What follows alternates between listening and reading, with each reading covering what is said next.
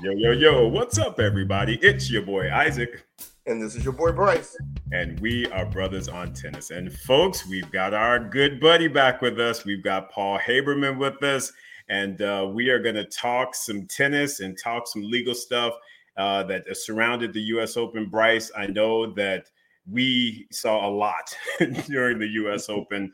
But always good to have Paul back on the show. And just hand it over to you, my man. Thank you. Thanks for having me back here. Actually, I was inclined to start before the U.S. Open, just kind of chronologically ease in and then get to the main event of the evening, Simona Halep here. Not for the right reasons, but main event of the evening just the same. But we're talking right before about that sort of strange ruling at the National Bank Open and that match between Milos Raonic and Francis Tiafoe. Bryce actually said he spoke to the judge about that later. Why don't you maybe you want to tell us about that call there? When Isaac and I were in Cincinnati, we got an opportunity to talk to chair umpire Fergus Murphy. And for those of you that follow tennis, he's one of the vets and been around forever. Well, he was the chair umpire for that match. And for those that don't remember exactly what the situation was, it was a point where Tiafoe was running up to hit a shot. And after the shot, he ran into the net. Now, I think most of us, the way we feel and we think about it is, well, once you hit the net, then you lose the point. Well, right. Fergus Murphy did not award the point to Raonic. He gave it to Tiafoe because Tiafoe won the point before he hit the net. And when we asked him about it, he stated, and this is what he stated on court, and it seemed like not only did common people like us not know about this ruling, but the players weren't even really familiar with this. But in a singles match, the part of the net that you cannot touch is the part that extends across the singles court. Okay. And if you think about it, when you go to tournaments that don't have doubles, the net only extends to across the singles portion of the court. So if you happen to be on a court where the net extends across the doubles alleys, if you end up touching the net on the where it extends over the doubles alleys, that is not an infraction. Only if you touch the part of the net that extends across the singles part of the court. And Fergus told us, he said, apparently a lot of people were not familiar with that rule, but he said that is the rule. And a lot of people learned something that day. Raonic wasn't even familiar with that rule because you saw his reaction to it. He was livid because he just knew that point was his. And Fergus was like, no, he touched the double side of the net. That does not count. That is not considered to be a infraction or what have you. So yeah. Crazy. Yeah, I'm not sure Tiafoe knew either, but it wasn't really his business to say either way. Tiafoe was just happy. He was just like, "Hey, I want to." And if you think about it, as we're talking, and I'm playing it through my head, you would not be called for an infraction for a part of the net that is not in play. Right. It's not in play. It's basically invisible, imaginary, whatever you want to call it. It's there, but it's not there. So again, when you're playing singles, even though it's the doubles part, it's basically not there or not considered to be a factor when you are playing singles. Right. Interesting. One to grow on for the men's tour or the men's and women's tour going forward, I guess. But yeah, just keeping on chronologically. I mean, I guess right before or more towards the middle of the summer. I don't think you and I think we spoke about Ymer's impending penalty, but the 18-month ban brought down by the Court of Arbitration for Sport. That's the court of last resort unless he goes to the Federal Supreme Court of Switzerland. So. And it sounds like he's kind of taken it out of their hands anyway by retiring, if I recall the headlines right. But I would say that it's a pretty high-level doping bust. But then you go a few weeks later to Halep, and I was reading one report that's the highest ranked player since Sharapova to get dinged on a doping violation. So, Ymer, I mean, 3 out of competition doping tests are missed. And I can tell you, having reviewed a lot of Court of Arbitration for Sport decisions over time, I mean, they're very meticulous. And it sounds like they are at all levels. I mean, the unit that took down Halep also had a 126-page ruling or something like that, reviewing the evidence pretty close. And, a lot of times they'll reduce or modify, but if they don't, you have a pretty long road to hoe there as far as getting it challenged. And I haven't even heard of too many that bother going to the Federal Supreme Court of Switzerland for it. So I guess if he stays retired, it's moot. But that is also Halep's next step, not to get ahead of ourselves here. She's already said she would appeal it to the Court of Arbitration for Sport, which is the next level up. So, by the way, just a little piece of history on why that is. A lot of international sports federations signed on to the, I believe it was the 2009 World Anti-Doping Code, which provided that it is the Court of Arbitration for Sport that will hear the final word on most doping allegations, even if they start in one place, as it did here, in both instances, I should say. That's where they'll get challenged. If there's a challenge, that's where it'll be heard, and as the sort of the last resort.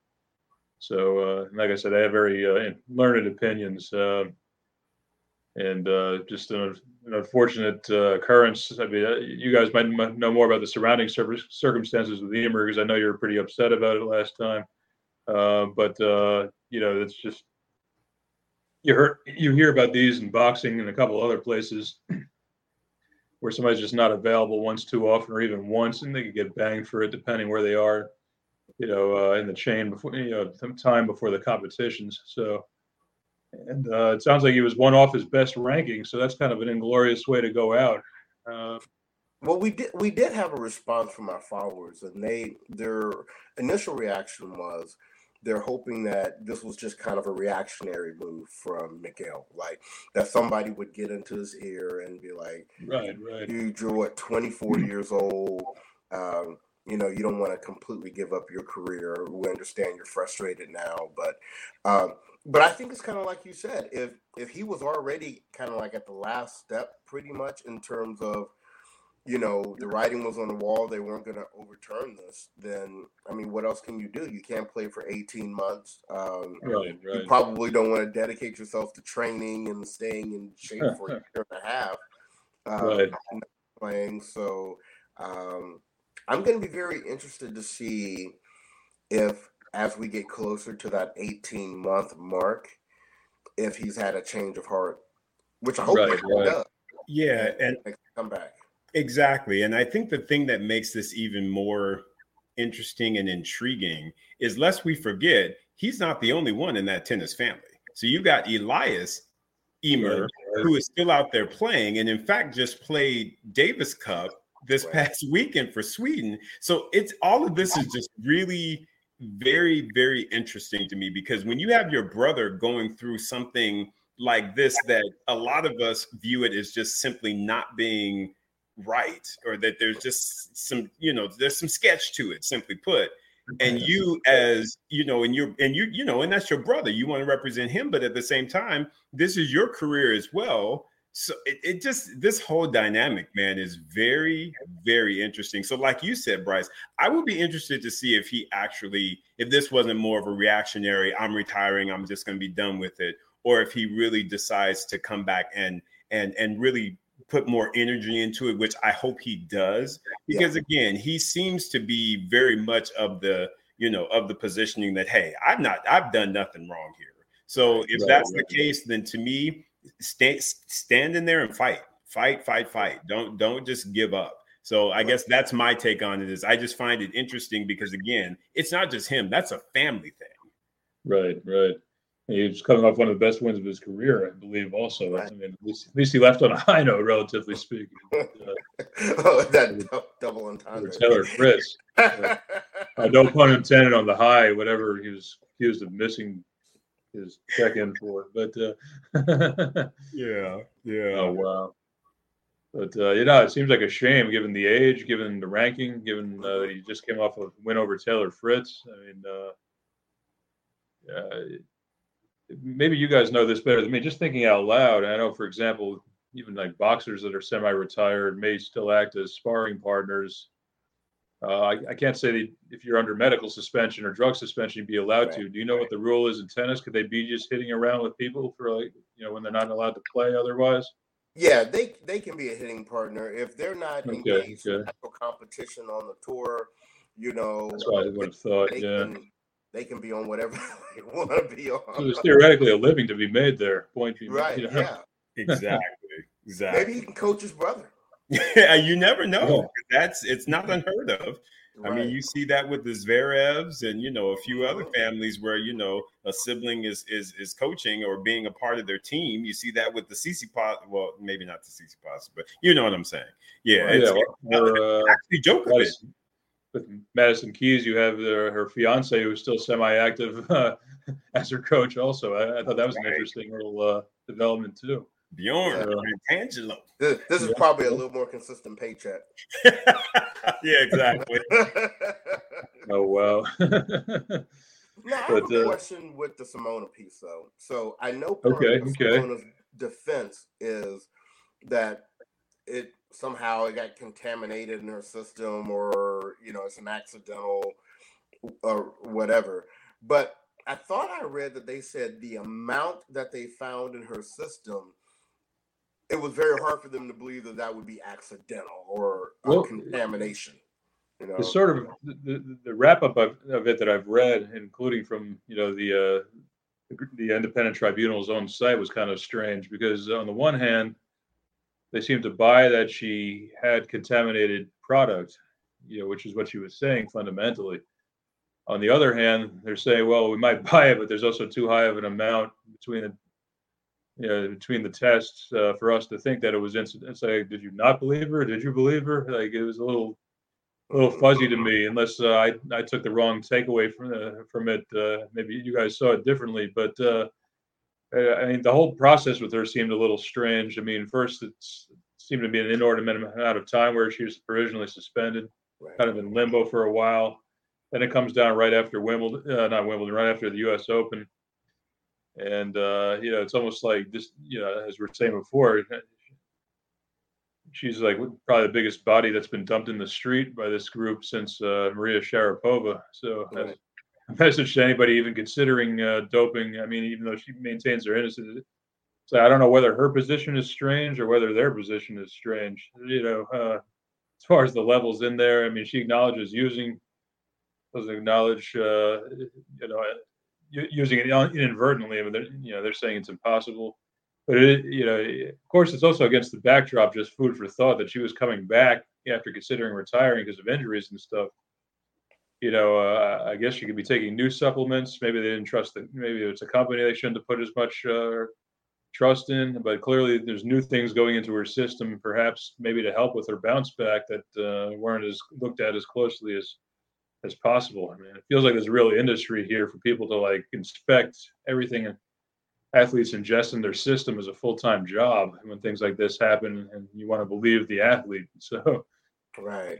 I read somewhere, and this is not necessarily fact, it's just something I read, that they were saying that the change in the supplements that she had made was on the recommendation by her new coach, Patrick Moradoglu. Right. I saw that. Yeah. So you saw that as well. And so for those people trying to point fingers as, what's happening, Patrick always, and we like Patrick, but it seems like he's always, no matter what player he's working with, he always ends up being at the end of the pointed finger for something, whether it's Jonah, Tsitsipas, or even this recent stuff with Coco Gauff, where people are kind of offended that he has taken some credit for her success, which he was there in the very early stages, so he really can. Yeah, but exactly. People, when they think of him, they're thinking he's jumping on the bandwagon of her success, not really recognizing that he was there very early on in her career. Just an interesting point with the whole Simona and the change of supplements and how that may have happened. Well, if you count if you ask Serena, she thinks it happened before that Wimbledon final. Right. She wasn't shy about that. You guys picked up on that. She threw that shade quick. and you know what? I must step out. You know, of course, we're big Williams sisters fans, right? Yes. And just like I had recently criticized Djokovic for, I mean, you're a GOAT. Why are you mocking Ben Shelton on his celebration? I feel like that's kind of beneath you. Right. I felt the same way with Serena on this, right? You're retired. You're out of the game. People generally consider you the GOAT. You know, what value was there in taking this dig at Simona? Now, I have a theory, and y'all don't be bad at me about it, but I think because Patrick was in the mix, is really more of the motivation for her taking the dig than Halep herself. Right. Yeah, Halep never seemed like much of a fire starter when she was playing, as far as running her mouth or acting out in celebration or anything. But yeah, no, I agree with you, Bryce, because I just think the fact that Patrick was involved and really it's because, again, Patrick left Serena to join Halep's camp. So that's where the shade, that's where the feeling kind of comes into it. So I agree with you. I think that that's still one of those open wounds for Serena because she didn't appreciate it. And I think she just saw an opportunity to again throw that shade, and she did. Right. And I want Serena to stop that, because I think that for a lot of people, it was funny, right, to see, because they're looking to hear anything from Serena these days. Right. But I think for a large number of people as well, it was kind of like a little disappointing, you know, to see her kind of stoop that low to do that. So that, and Paul, that leads me to a question that I have for you. So I know in other sports, sometimes when you're found to be dirty, then like if you have a belt or a title or whatever, you can lose that. Right. Because of that. But in tennis, it kind of seems like whatever you did while you were dirty, you still retain, you know, whatever it is that you won. Well, I think it's you know, I'm not sure what the temporal differential was between the suspicious findings for her and her last title, but I can tell you from personal experience, I did have a match. I have a client who's now a former female world champion, who was a female world champion at the time in boxing, and there were some pretty strong suspicions about her opponent's testosterone level. Let's put it that way. And sure enough, she beats my client, but it ultimately got vacated because she tested. You know, she came up dirty for, I forget if it was testosterone or a supplement that would boost testosterone after the fight. So World Boxing Organization gave the title back to my client. So in a written decision, but that you know, with boxing at least, and again, I'm not sure when this was versus when she won and beat Serena Williams, but in boxing at least, it's very on top of the match temporally. They'll do either before or after or both testing, depending what given belt or given sanction or given commission requires. Here, you know, if it was a month or two later, you could be like, well, that makes sense. But if they literally had some suspicion afterwards, you'd think maybe that has to be looked at closer. And if that is like a fault in the rules, and maybe something they have to look at closer after something like that. Obviously, if it's not there already, they can't hold it against Halep. For the next Halep, if they make some sort of amendment, you know, assuming that she actually, you know, was knowingly dirty, you know, would be the one that would be dinged on something like that, and then the title would theoretically roll back down to the Serena Williams in that particular situation. So, but yeah, I mean, I remember one of our followers had made a comment about you know, Serena was due a title, and someone responded. They were like, Serena wouldn't even want a title that way. And then Serena comes out with this statement. And I was like, clearly she does. Apparently so. However she can get it. Yeah. I mean, like, visually, there's no unringing the bell, but if there's a technicality to get it anyway, okay. Right. And Paul, question for you just in regards to the structure. So I know we have the ITIA, and then you mentioned the the Court of Arbitration, and then you said something about federal. So for our viewers and listeners, and especially for myself, what are the different, I guess, groups, tribunals, whatever you call them, that you go through when you're dealing with a something like this, where you're found to be dirty? Like what's the first body? So the first body is this ITIA, Independent Tennis Integrity Authority, or whatever it stands for. They're the ones that investigate both doping and gambling violations. Now, I think both would be appealable next to the Court of Arbitration for Sport. Definitely the doping, but I imagine the gambling also. Although I can't think of it necessarily heard of anyone challenged on the gambling versus the doping. Maybe it's just a matter of different sort of investigation, or lower ranked players or whatever it is, maybe not having the budget to go up. But but Court of Arbitration for Sport, again, pursuant to the signatories to the 2009 World Anti-Doping Code, that's the almost like the interim. I'd say it's the interim Court of Appeals, but it's usually where it ends. Because again, you don't hear about too many matters going all the way up to the Federal Supreme Court of Switzerland, which is the body you appeal from the Court of Arbitration for Sport. So that would be that would be where it would go. Go again from the integrity unit there up to the Court of Arbitration for Sport, up to the Federal Supreme Court of Switzerland. So, and from there, if they were to affirm it, then you're basically out of options at that point. But you're basically out of options if the Court of Arbitration for Sport confirms it. Because, unlike, say, a state court, they don't give like a one-line decision, like, we agree with the findings, affirmed. Like, you'll see that in court sometimes. You don't have much to work with. No, the Court of Arbitration for Sport, like I was saying, puts out some very meticulous decisions. I mean, you look at, for example, I'm just trying to think of ones off the top of my head, Oscar Pistorius, his use of the prosthetics. You look up, it wasn't Castor Semenya, but somebody else that had a similar claim against them, and the insight they put into that in their final decision. And even the one with the French tennis player we were talking about last time with the weird cocaine issue a couple of years ago. Gasquet. Yeah, Richard Gasquet. I mean, it's a pretty well thought out decision and analysis of all the facts that were put in front of it before it got to finding that he wasn't, on board for that, and in clearing him. And it goes both ways. They can either extremely clear you or extremely put you in the box.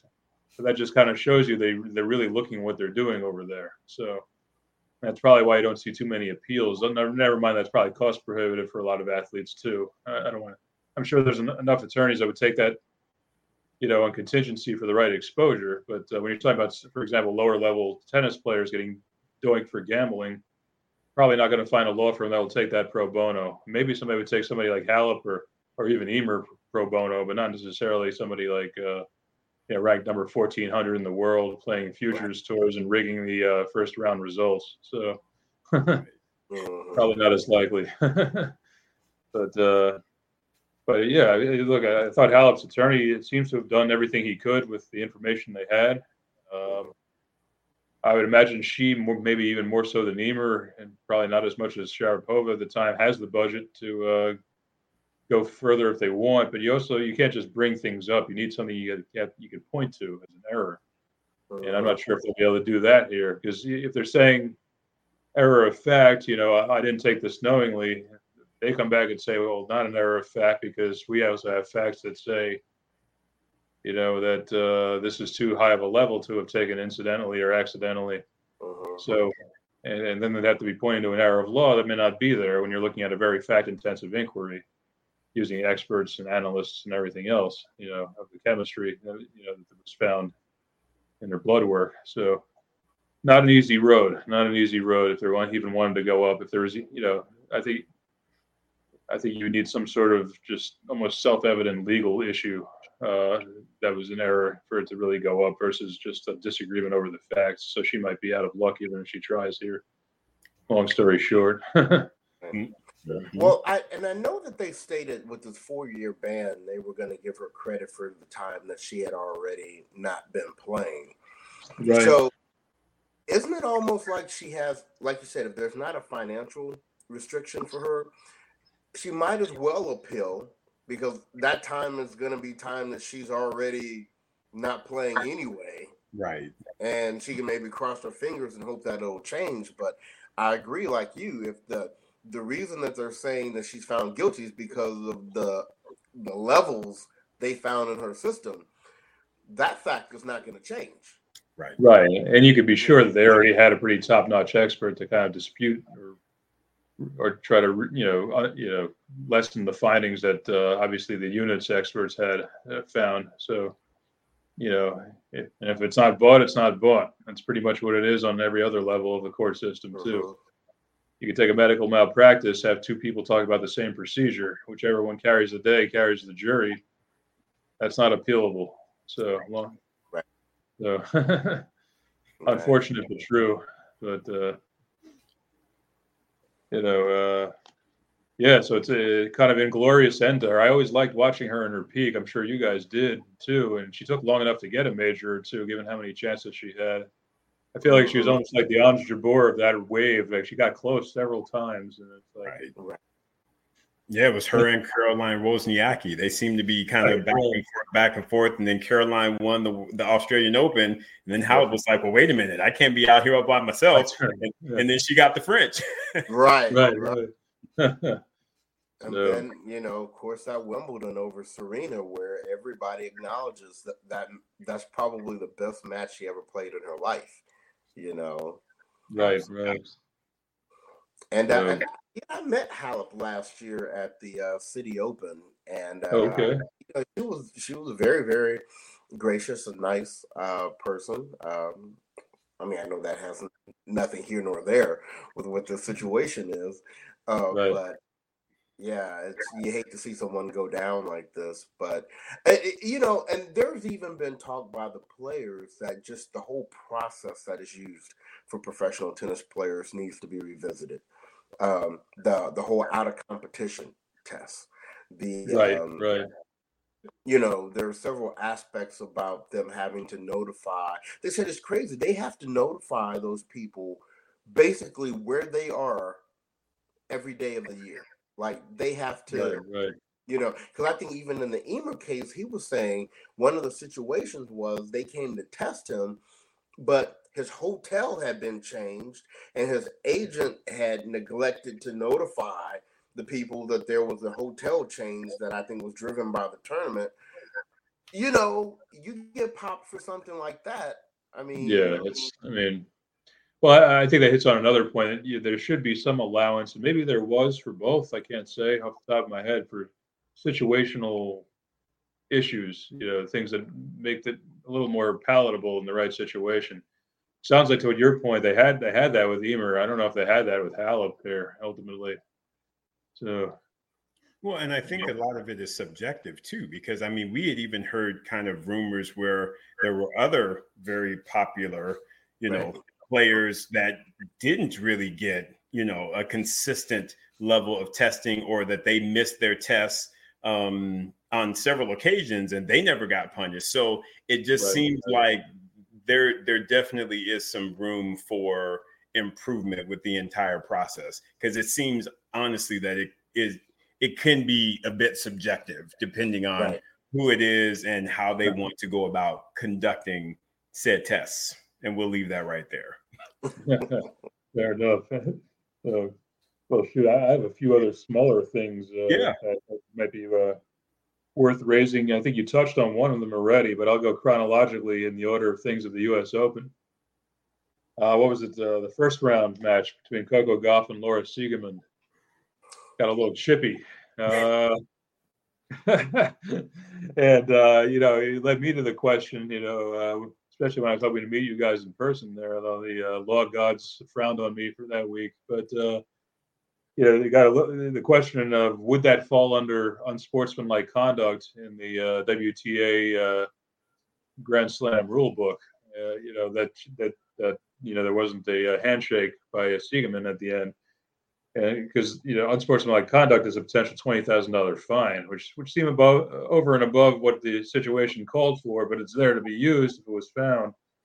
And just to give you an idea of what would rise to that level, let me just read you the definition of unsportsmanlike conduct, or which says, in relevant part, any misconduct by a player that is clearly abusive or detrimental to the sport. Now, I'm not sure if it rises to that level, but it's certainly disrespectful. I think we would agree, but maybe it made sense in context. And, you always, I've written articles about it in the boxing context. People do some weird crap after they lose sometimes, they're not always in the best mood. They're not always able to snap out of it too quick. Right. I mean, you hope for guys like Tiafoe, who's always very effusive, it seems, even when losing, giving a legitimate props to the other side and being a sport about it, even if he's upset. But then you do have people like Siegemund, where it's didn't she shake Coco's hand? She didn't shake the umpire's hand. Was that what it was? Yeah, I think that might be what it was. Yeah. She was fighting with the umpire a lot also. But then it's again, I don't think it rises on sportsmanlike conduct, but you don't want to encourage that to go on unchecked either, necessarily.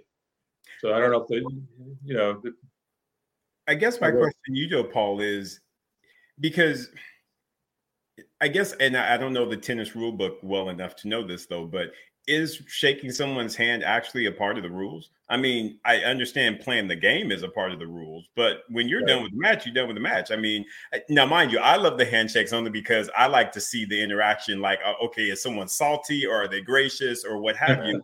But in truth, when I think about the handshake, to me, I think it's kind of arbitrary because it's, again, if the last point has been played, I don't need to shake your hand. I mean, I think it's one of those tennis, the tennis purist thing, and that's the thing that's been done over the years. I don't know. It does feel like more of a norm or more of a sign of good sportsmanship. I think that's the point of having such a vague definition of, of the verbiage there. So kind of leaves it open. Let's make a more extreme example. What if Laura Siegemund went over to the chair umpire and spit in her face at the end, or told Coco Gauff to F off, or whatever it was, something a little more drastic, turn it up a notch or two. That would probably fall under unsportsmanlike conduct more readily, to your point, I think. Than, But still, you don't like to see stuff like that, just the same. So, and then the one you guys were referring to earlier, Djokovic hanging up the phone when he beat Shelton. Yeah. Another one where you're like, you might crack up, but you're like, is that really necessary here? Right. I hate to see what Kyrgios did to Shelton if he lost or won in close or heartbreaking fashion. So right. But, the thing that annoyed me about Djokovic was in his press conference afterwards, he tried to make it like, I really liked his celebration, so I just decided to steal it. And like we were saying on our show, after you win or lose a match, you can do whatever you want to do, but don't try to act like we don't know what's going on, because it's a whole different ball game when you do somebody else's celebration. Correct. You are openly mocking them. You're openly mocking them. Openly. Right. So if you do something that someone else has done, you are mocking them. Just simply put. Right. So stop trying to play the role and I just like to say stop it. Because to me, then you're patronizing me as a fan. Because it's like they're patronizing me on that shit. If you're gonna say that you did it, be like, I did it. Right. Well, yeah, I mean, let's flip it. What if somebody beats Djokovic at Wimbledon and pulls a blade of grass out and tastes it as part of his celebration? You think he wouldn't take that personally? Like, that's what he does. Or goes and does the boob toss. Exactly. Yeah, I mean, he's almost asking for it going forward with anybody that beats him now, as far as what his tradition is on a particular court. So, well, have you noticed there have been several other players now doing the hang up? We've had Musetti, I think, right? Do it. We had it was somebody. Was it Musetti that did it? I think I got him confused. I mean, unless both of them did it, but yeah. Well, Fognini good for mocking, so that does not surprise me that he did that. Right. One thing that's interesting, though, and again, this is not, I think this is more of what do you call it? Imitation is a form of flattery, as Ben put it that about Novak. Right. Notice how Coco is kind of doing a little bit of a spin now when she wins, and that's a Venus move. Venus does that spin. Yes. And so when I saw Coco do it, I was like, that looks familiar, Coco. But did she do it to Venus when she beat her? The answer is no. She just has done it, which I love. No. Yeah, no. That would have been really cheeky for a 15-year-old, to say the least. But but yeah, love that though. Let's put it this way. I think he got Sheldon's attention for next time, if that even matters with Djokovic. But I think Djokovic has everybody's attention every time. So, or at least he should. So, whether he's going to come more mentally prepared, I'm not sure how much more mentally prepared you have to be for a Djokovic match. But just the same, I don't know if it rises to unsportsmanlike conduct, but just not the most becoming necessarily.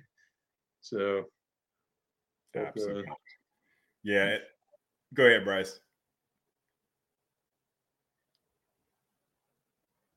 I can't audio there. Yeah, I think your audio might be having some issues there, Bryce. But yeah. But overall, yes. It's again, we all know that. Yeah. Now you froze for a second there. Oh, did I freeze, Paul? Yeah, now you're all back. Okay, I think. All right, there we go. But overall, what you're saying? I'm sorry.